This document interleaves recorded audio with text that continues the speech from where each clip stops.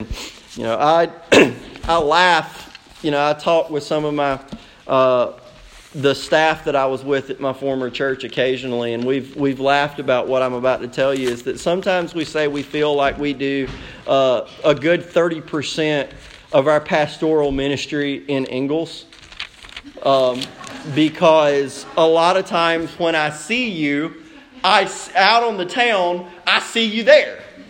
Right? Like I can see 2 or 3 people right now that I have seen in Ingalls this week. I don't know if you saw me because I'm a creeper. I'll be in one aisle and I'll see you and you'll be, debating dinner. What are you going to buy? And I'm like, I'm not going to get in that. But I do see you. So I'm in Ingalls one day and I'm going through the register and I pay with my American Express card. Now, one of the reasons that this is part of the illustration. I had to mention that. The reason that my wife and I use American Express is because there's a weird quirk with that credit card. You have to pay it off at the end of the month. That is the standard way this card works. They consider it a perk to get pay over time. But if you're carrying a balance, it's not a perk to pay over time because it's not free to pay over time, is it? No. That's how they make their money. They make their money with you having the convenience of being able to pay for something you're getting now later. But they're going to charge you a premium, right? You get that interest rate. So I pay with my card. And the cashier that was ringing me up said, man, I need to get me one of those. And I had a Dave Ramsey moment. If you ever listen to Dave Ramsey, then you know what I'm about to say. Of course, me talking about a credit card while also talking about Dave Ramsey is kind of funny. But immediately warning bells and sirens started going off in my head. And I said, why exactly? Because this was very clearly a high schooler. I said, why you want a credit card? I said, because I ain't got no money. And I said, you get a credit card, you still won't. She said, what you talking about? She said, you get a credit card, you put things on it. I said, yeah, but let me do a little bit of math with you. And I said, what kind of credit limit you want? $10,000 credit limit sound good to you? Yeah, man, I take $10,000. Okay. What you going to buy with $10,000? We started listing things off. I said, okay, let's say you spend your whole credit limit. You put $10,000 on that credit card. And you make the minimum payments all year long. Yeah, man, I only got to pay like $50 a month. Okay. At the end of the year, how much is your credit card bill if you pay the minimum? Well, let's see. It's 50 times 12. So my credit card bill is probably $9,400. No.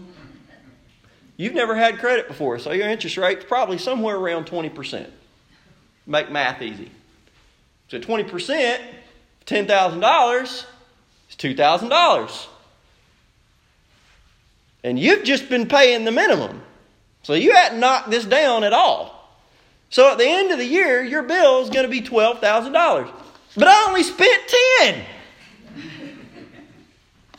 It's the interest that kills you. I said, that's just that year. How much is it going to be the end of your second year if you make the minimum payment? 14? No. Because now they're charging you interest on 12. Man, you scaring me. I said, good, I've done my job. And I took my groceries and I left. Albert Einstein said one time, one of the most powerful forces in the universe is compound interest. Interest will kill you, won't it? It can be a good thing if it's green. It can be a bad thing if it's red. Interest will kill you. The danger of, I can have it now. But there's always a payday later. And y'all, it's no different in Scripture. One of Satan's greatest temptations is think of what you can have when? Now. You can have it now. Yeah, there might be a cost later. But don't worry about that. Get what you want now. We'll settle up later. Stand with me out of respect of the reading of God's Word. We're going to read Revelation chapter 14, verses 9 and 13. We're going to talk about the interest that will kill you. Revelation chapter 14, starting in verse 9. Then a third angel followed him, saying with a loud voice, if anyone worships the beast in his image and receives his mark on his forehead or on his hand, he himself shall also drink of the wine of the wrath of God, which is poured out full strength into the cup of his indignation. He shall be tormented with fire and brimstone in the presence of the holy angels and in the presence of the Lamb, and the smoke of their torment ascends forever and ever. And they have no rest day or night who worship the beast in his image, and whoever receives the mark of his name. Here is the patience of the saints. Here are those who keep the commandments of God in the faith of Jesus. Then I heard a voice from heaven saying to me, write, blessed are the dead who die in the Lord from now on. Yes, says the Spirit, that they may rest from their labors and their works follow them. Father, I pray that you would help us to take seriously what your word says today and not be caught in the trap of having it now, because the interest will kill us. So in Jesus' name we pray. Amen. You can be seated. I'm an expositor, which means that I take a book of Scripture and I work through it chapter by chapter and verse by verse, and I don't pick my pet topics. I promise you, if I picked my pet topics, the topic of hell would not be one of them. But y'all, the Bible talks about hell more than it talks about heaven. We like talking about heaven more than we like talking about hell. I like talking about heaven more than I like talking about hell. But I would be doing you a disservice as a pastor and leader if when Scripture brought up hell, I decided to talk about heaven instead. So today we're going to talk about hell. First, I want us to see in this passage that there is nothing in this life worth giving up eternity over. There's nothing in this life worth giving up eternity over. I know it's bad grammar. If ending a sentence with a preposition is causing you heartburn, I tried to do it differently and I don't know how. So, we have a third angel in verse 9. He's the third angel in a series of 3, making proclamations for the whole world to hear at this late hour in Earth's history. And this angel issues a warning. This angel warns that if anyone worships the beast in his image and receives his mark on his forehead or his hand, he himself will also drink of the wine of the wrath of God, which is poured out full strength into the cup of his indignation. There's a lot of strong language in these verses. First, I want us to talk about the beast. We have been studying this book for a few weeks now, but if you missed the explanation of the beast is a member of what we will call the false trinity. That Satan wants to set him up as a false father. The beast is Satan's counterfeit Christ. What the person that Satan provides to the world to be its Messiah in the eyes of the lost. That everyone who does not know the Lord Jesus Christ will be deceived by this beast and will say, this is the one we've been waiting for all these years. He will finally make it right. He'll get the world in shape. He'll get the world in order. He'll finally fix everything that's wrong. So the beast is a false Messiah. And there's a second beast that functions as the false prophet, the false Holy Spirit, who functions to make the whole world, to convince the whole world to worship this false Christ. So there's a fake trinity that Satan is orchestrating here to combat the knowledge of the real triune God. The beast, the Antichrist, has in Revelation chapter 12 an image set up in his honor and in his glory. And the false prophet has everyone bow down to it and worship it on pain of death if you do not.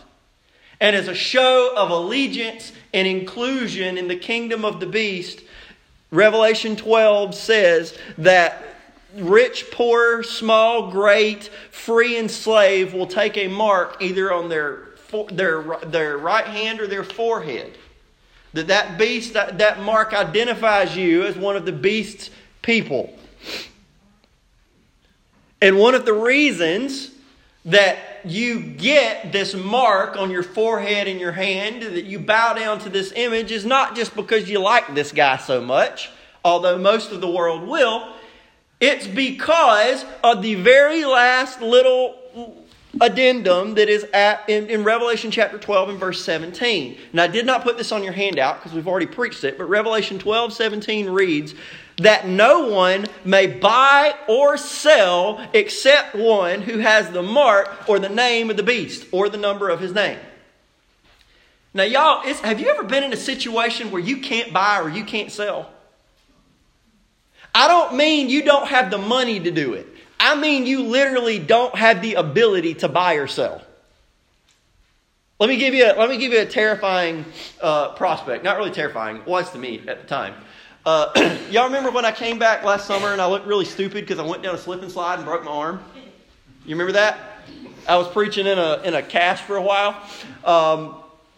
I was instructed by folks here who knew what they were doing to go to Augusta Sports Medicine to have the orthopedic doctors there look at my arm. So I made an appointment at their satellite office in Thompson, and they said, we can fit you in like tomorrow. Just show up. And this was at the end of the day. Okay. Well, I had my x-ray disc and I had everything. I needed to take it into them. There was only one problem. The next morning, when she got up to drive to work, Emily drove the car to work that had my x-ray disc in it. And I had to take it to Augusta Sports Medicine. No big problem, right? You just go to Augusta and get the disc. Well, I had no gas in my car. I didn't know that. So no big problem, right? I put gas in the car and I go to Augusta. There was one more problem. Emily's car also contained my wallet. Remember, big picture, low detail. Okay? I told you that. Right? I didn't. All I thought was, this is easy. I'll just take the disc. Yeah, Josh, where's the disc? Where's your wallet? Do you have gas in the car? I don't know. So, I don't have any cash. Another big mistake. Don't have any cash. I don't have my wallet. I don't have my x-ray disc. What am I going to do? I've got to somehow make it to Augusta, make it to Thompson, and make it back home. And I don't have any money. I don't have my cards. Fortunately, Apple Pay. The gas station takes Apple Pay. And I think I actually had to set it up to be able to do that. Because for a while, I couldn't buy. I couldn't sell. I felt totally hopeless and was kind of frantic because it was a blessing that I even got that appointment with the doctor. And when you can't buy and you can't sell, man, what are you going to do? Now, imagine it's not that your arm is broken. You got 2 kids at the house and you got to put food on the table. You got medical bills.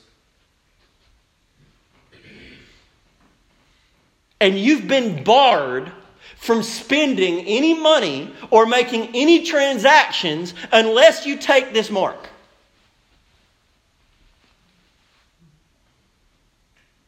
And if you don't take the mark, not only do you die, but those kids who are waiting on food,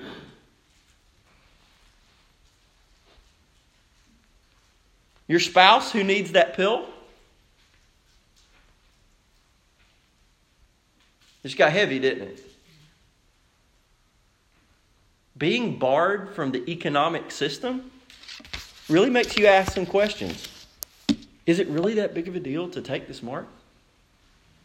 Is it really that big of a deal to just bow down, Shadrach? Just bow down, Meshach. Abednego. It's just a statue. It's not that big of a deal. Is it worth being thrown into a fiery furnace over when it's a little bit of ink or it's just a few seconds of bowing down? It's not that big of a deal. God knows your heart. That's the scary thing. Because does the angel give any outs? Does he give any explain it away? Does he give any fine print? No. This mark, this bowing down, is allegiance to a false god. It's proclaiming to the entire world that my forever is dependent on this guy. He's going to be my provision. He's going to be my safety. He's going to be my provider.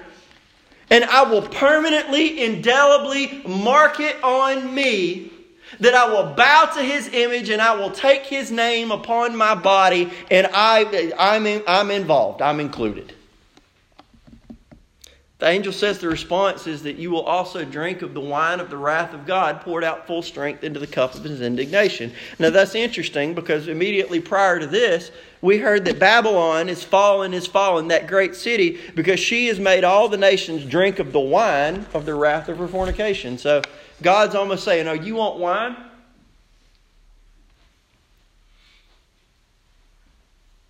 A lot of people think the wine at the beginning of the wedding is typically when they set out the strong stuff, but God saves the strongest wine for the end.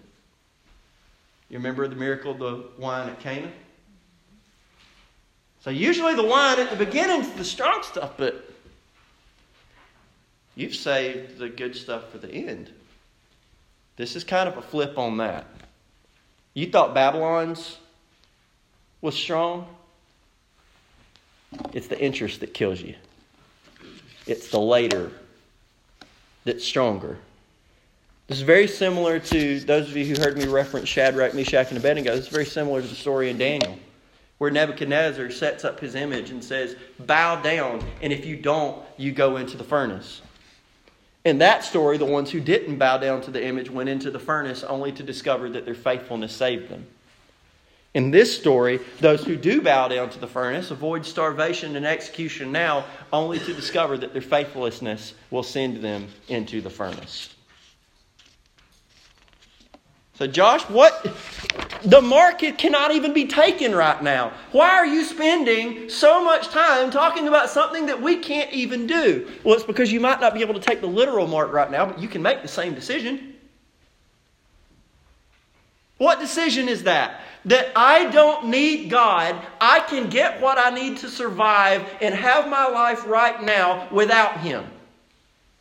I don't need God, I've got Him. I don't need God, I've got her. I don't need God, I've got this job. I don't need God, I've got my money. I don't need God, I've got my reputation. I don't need God, I've got my sports team. I don't need God, I've got my buddies. I don't need God, I've got the bottle. I don't need God, I've got drugs. I don't need God, I've got this. And you can fill it in with any number of things and say, I will bow down to that image and I will take that mark. I will wear the t-shirt. I will post it on social media. I will let everybody know that this is my God. My life revolves around that, and that's what I'm hitching my wagon to. You might not be able to take this mark, but I promise you, you can put other ones on yourself. Luke chapter 9, verses 23 through 26 says, Then He said to them all, If anyone desires to come after me, that's Jesus, let him deny himself, take up his cross daily, and follow me. For whoever desires to save his life will lose it. But whoever loses his life for my sake will save it. Those of you who know Shadrach, Meshach, and Abednego, how many names of other people in front of that image to Nebuchadnezzar do you know their names? You don't know anybody. You know those three. Why do you know those three? Their faithfulness. They were saved. Everyone else vanishes from the pages of history. We don't know who they are. Jesus asked the question, what profit is it to a man if he gains the whole world and is himself destroyed or lost? For whoever is ashamed of me and my words, of him the Son of Man will be ashamed when He comes in His own glory and in His Father's and of the holy angels. How much are you willing to lose in order to be faithful to Christ? Stapleton Baptist, there are things in your life that if you want to be faithful and obedient to Jesus Christ, you don't get to have. You don't get to live the same life that your coworkers and your coworkers' kids and your coworkers' parents or your friends, you don't get to live the same life if you want to be faithful and obedient to Jesus. Because at some point, the world is going to run up against Christ and the world is going to say, bow to me, and Jesus is going to demand your allegiance, and you're going to have to pick. You're going to have to decide who you want to bow down to. And there is nothing on earth that is worth eternity. Nothing. Nothing worldly that is worth eternity, rather, I should say.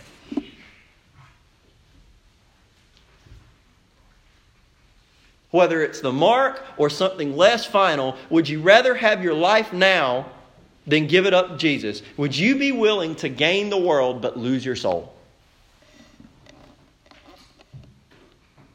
Ask yourself that question. What on this earth is keeping you from being wholly devoted to Christ? Because if you would rather have that than your devotion to Christ, man, you're just primed and ready waiting for the mark. You're setting yourself up for it. There's nothing on this earth that is worth eternity. And second, I want us to see that there's nothing in this life that is worth going to hell over. Starting in the second half of verse 10, let's talk about the one who takes the mark. He shall be tormented with fire and brimstone in the presence of the holy angels and in the presence of the Lamb. And the smoke of their torment ascends forever and ever. And they have no rest day or night who worship the beast in his image and whoever receives the mark of his name. Basic Bible study technique.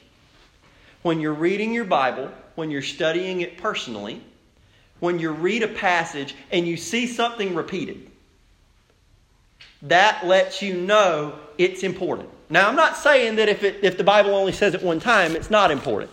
Y'all, Margaret was in a mood this morning. Okay?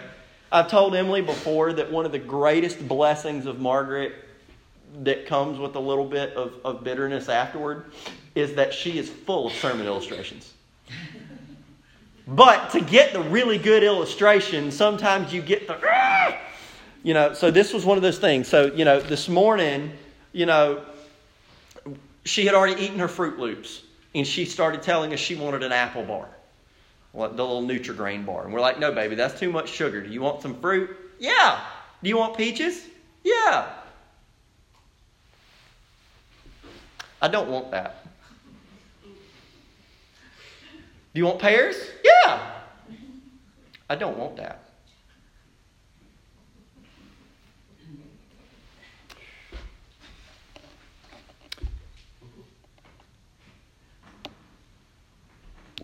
We are broken, fallen people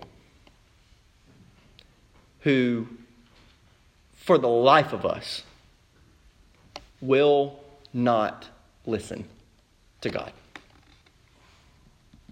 We just flat won't do it. And we don't expect there to ever be discipline.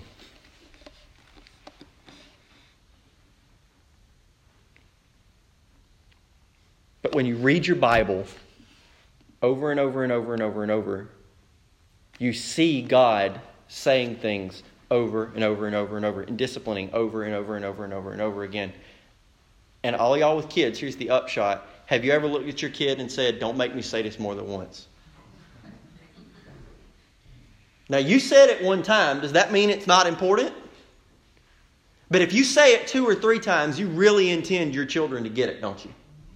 When you look at this passage, listen, tormented with fire and brimstone in the presence of the holy angels and presence of the Lamb. The smoke of their torment ascends forever and ever, and they have no rest day or night. That is 3 times in the space of 2 verses that torment is mentioned. Josh, are you trying to scare me? Yes! Well, I didn't come to church to be scared. I know, if you came to church to be scared, then I would question that. But y'all, sometimes when you come to hear the Word of God is scary because it warns us. I don't relish preaching hell. I don't look forward to it. I don't like it. Because if the idea of hell excites you and makes you happy, I got a great Christian counselor that I want to refer you to. And I'm not saying that as a joke. Hell should not make anybody happy. I do not wish hell on my worst enemy. Because I promise you, anything that somebody could do to me is nothing worse than what I did to Christ. What I did to Christ, sinning against Him, that's the worst thing that can be done in the universe. And nobody can do anything to me that even compares to that. My worst enemy, I want them to repent. I want them to know Jesus Christ. Because if they become a Christian, I've destroyed my enemy and they've become my friend. Okay? I don't want to see somebody... I don't sit there at night going, can't believe they did that to me. Hell's going to be extra hot and I'm going to warm my feet by the fire. I don't do that. Because hell scares me to death. Not for me because I know Jesus. But the thought of it is sobering. And when I share the gospel with somebody and they say, "No, preacher, I appreciate it, but that's not for me."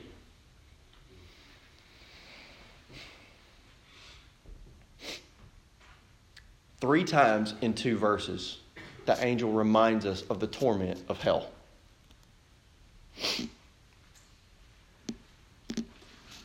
And I think we define it wrongly a lot. That we often present hell as a place that is absent the presence of God. You ever heard somebody define hell that way, that hell is separation from God forever? There's only one problem with that. The Bible doesn't say that. Look right here. Who is the torment in the presence of? In the presence of the holy angels and in the presence of who? The Lamb. Satan doesn't rule hell. You know who rules hell? Jesus. He's in charge there. He's in charge everywhere. The difference between hell and heaven is in heaven, you are in the presence forever of the love and mercy and grace and goodness and kindness of Jesus. Hell is where you choose to go when you don't want any of that. But you don't choose to be apart from God. You choose to be apart from His love. None of the wrath of God is in heaven. None of the mercy of God is in hell.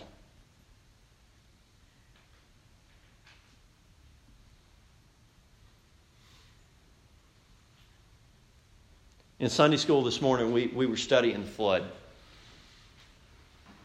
in Genesis 7 through 9. People like to paint God as He was mean and vindictive and judgmental in the Old Testament, but He's nice and merciful and good and kind in the New Testament. Y'all, God is the same God in the Old Testament and the New Testament. If God judges sin in the Old Testament, God judges sin in the New Testament. God's merciful in the New Testament, He's merciful in the Old Testament. God repeatedly gives time and time and time and time and time and time and time, but eventually His patience runs out.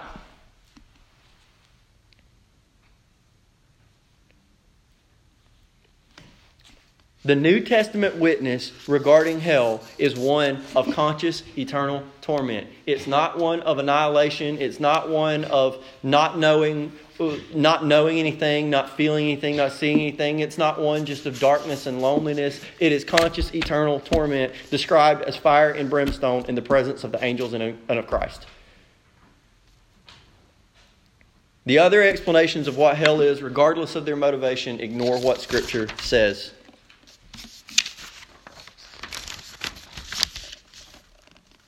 How bad is it? That Jesus says in Mark 9, verses 43 through 44, if your hand causes you to sin, cut it off.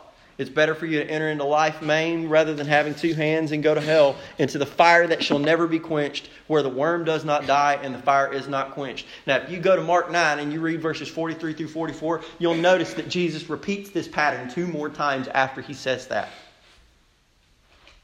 Does Jesus mean literally cut off your hand? That's not what he's getting at in that sermon. What Jesus is saying in that particular passage is, if there is something in your life that is causing you to live a lifestyle of sin rather than follow God, he doesn't say battle it. He doesn't say resist it. He says cut it out. Remove it entirely. There is nothing that you could include in your life right now that would make going to hell over it worth it.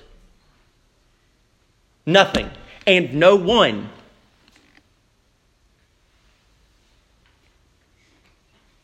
That boyfriend, that girlfriend, that job, that reputation, that money, you will not surely die.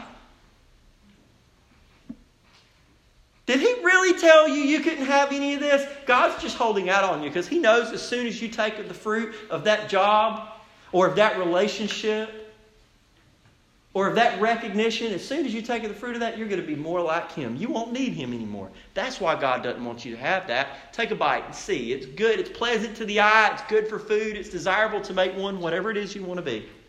And then you reach up and you take the fruit of the forbidden tree, and next thing you know, you find yourself dead and in hell.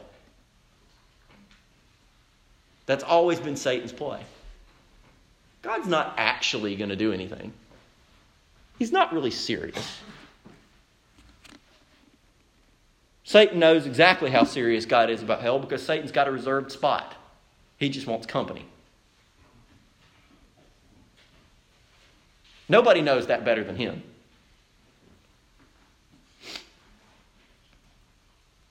Somebody say, when Satan reminds you about your past, remind him about his future. But if you don't come to Christ, you share a future with him.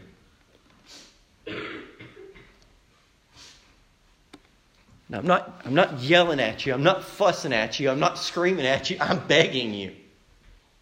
Come to Jesus Christ and you don't have to worry about hell. When the Bible describes hell, it's to keep you from ending up there. Don't explain it away. Don't try and make hell better than the Bible says it. Just avoid it. Just come to Jesus and be saved. That Jesus Christ suffered on the cross, took the penalty for your sins so that you don't have to go to hell for them.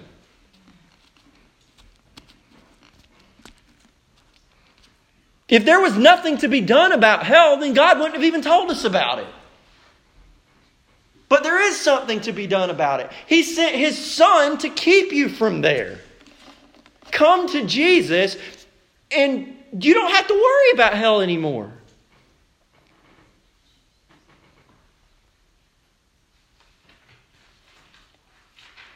So there's nothing in this life that is worth going to hell over. And then finally, there's nothing in this life, and I can't end it on a downer. There's nothing in this life that compares to eternal reward either. Okay? So, I'm not just going to preach the gospel from a negative point of view this morning. When I say negative, you say, Josh, how can you preach the gospel negatively? Preaching the gospel negatively is saying come to Jesus so that you won't ... Okay? It's what you don't get if you come to Jesus. Now, see, God always says it's not just the negative, it's the positive. If you don't get this when you come to Jesus, what do you get? Look at verse 12 and 13. Here is the patience of the saints. Here are those who keep the commandments of God in the faith of Jesus. And I heard a voice from heaven saying to me, write, blessed are the dead who die in the Lord from now on. Yes, says the Spirit, that they may rest from their labors and their works follow them. What does it mean? Here is the patience of the saints. The impatience of the lost are, I've got to have it now. I've got to have my food now. I've got to have this now. I've got to have my life now. I've got to have all of this now because I can't buy. I can't sell. I'm completely apart from the world. I've got to have it now. I've got to be involved. Give me the mark. I've got to go to the store. Give me the mark. I've got to go to the doctor. Give me the mark. And the Christian says, heaven's better. Do what you will. Does that sound crazy? Not if your eyes are trained in the right place. Not if your eyes are trained in the right place. Your life right now is like a drop of water, and eternity is like the ocean. Every year that you have that feels like forever to you, compared to eternity, just completely vanishes in significance.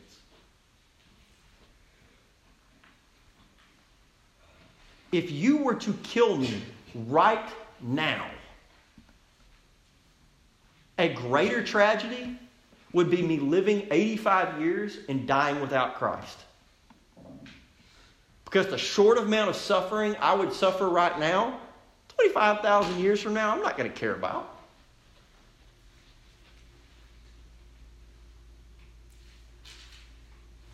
Likewise, 85 years of living for me, 25,000 years from now, I'll still regret. Here's the patience of the saints. Rather have heaven than earth. Those who keep the commandments of God in the faith of Jesus. This is the same group. Because they keep the commandments and faith of Jesus, they neither take the mark nor worship the beast in the image. Go back and read in Daniel the story of Shadrach, Meshach, and Abednego. Don't you know that if you don't bow down, you're going to die? You're going to go into the furnace? We will not bow down, O king, because we believe that even if you throw us into the furnace, our God will save us. But even if He does not, we're still not going to bow. And Babylon's incredulous. It's funny that it's Babylon again in that story, isn't it? It's always Babylon telling us to bow down. And it's always God saving us when we don't.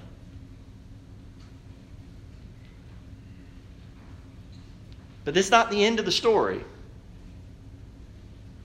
Eventually they die. They die in the Lord.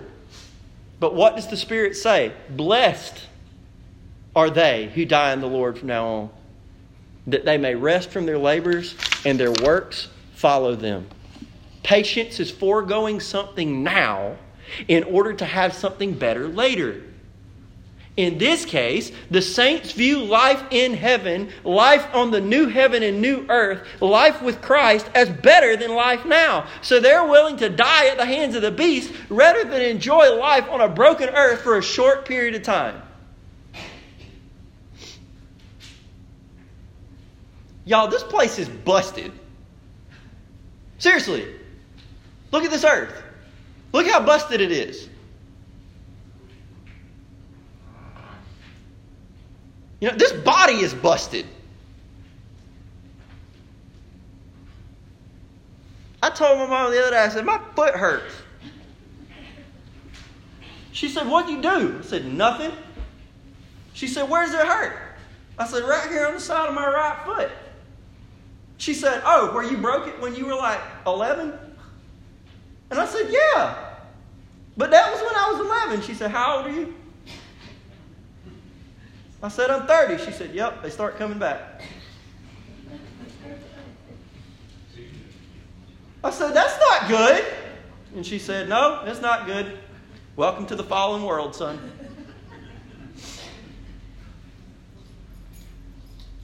You know what? I don't go to the gym because I like to. I go to the gym because if I don't, my back starts hurting. And my foot hurts. And I get colds quicker, and my nose gets stuffy, and I can't taste the food that I eat.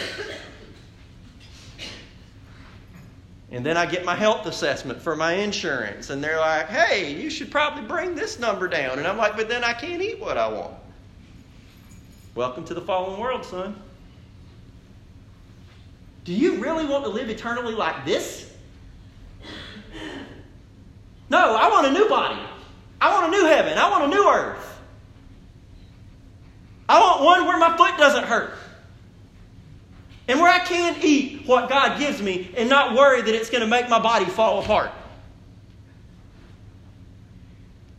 I want pure and perfect relationships with all of my friends and with all of my family, devoid of sin. Are you really willing to give all of that up so that you can have 85 years to live in this busted planet the way you want to and then die and go to hell and regret what everybody in heaven is enjoying? Is that really what you want to do? But Josh, you don't understand. What I got here is so good. Yeah, until it's not. Think of what Jesus is offering you. Matthew 6, verses 19 through 21. Do not lay up for yourselves treasures on earth where moth and rust destroy and thieves break in and steal. But lay up for yourselves treasures in heaven where neither moth nor rust destroys and where thieves do not break in and steal. Where your treasure is, there your heart will be also. It all boils down to what you want most. Do you want a short, low-quality life now or perfect, eternal life later? You can't have both. Can't have both. If you love Jesus, if you have given your life to Christ, this life, this short little period, is the closest to hell you will ever get. But if you reject Christ, this short little pathetic life that we live right now is the closest to heaven you will ever get. What you do with Jesus makes all the difference. Now, Joyce is about to come up here, and we're about to sing an invitation hymn. We're going to sing hymn number 290, I Am Thine, O Lord. And if you don't know Jesus Christ, this hymn is a prayer. This is a chance for you, if you don't know Jesus Christ, to say, you know what? Hell sounds pretty bad. I don't really want that. Say, well, Josh, I don't know if I like being scared out of hell. Well, I just did my best to encourage you into heaven too. I don't know which one you would rather have. Scripture does both. Jesus loves you. This I know. For the Bible tells me so. And the gospel is that Jesus looks at every person in this room and says, you will only go to hell over my dead body. You got to walk past him if you want to go there. Because he's done everything possible to keep you out. I'm going to pray and we'll stand and sing together. If you need to come, you come. I'll be waiting.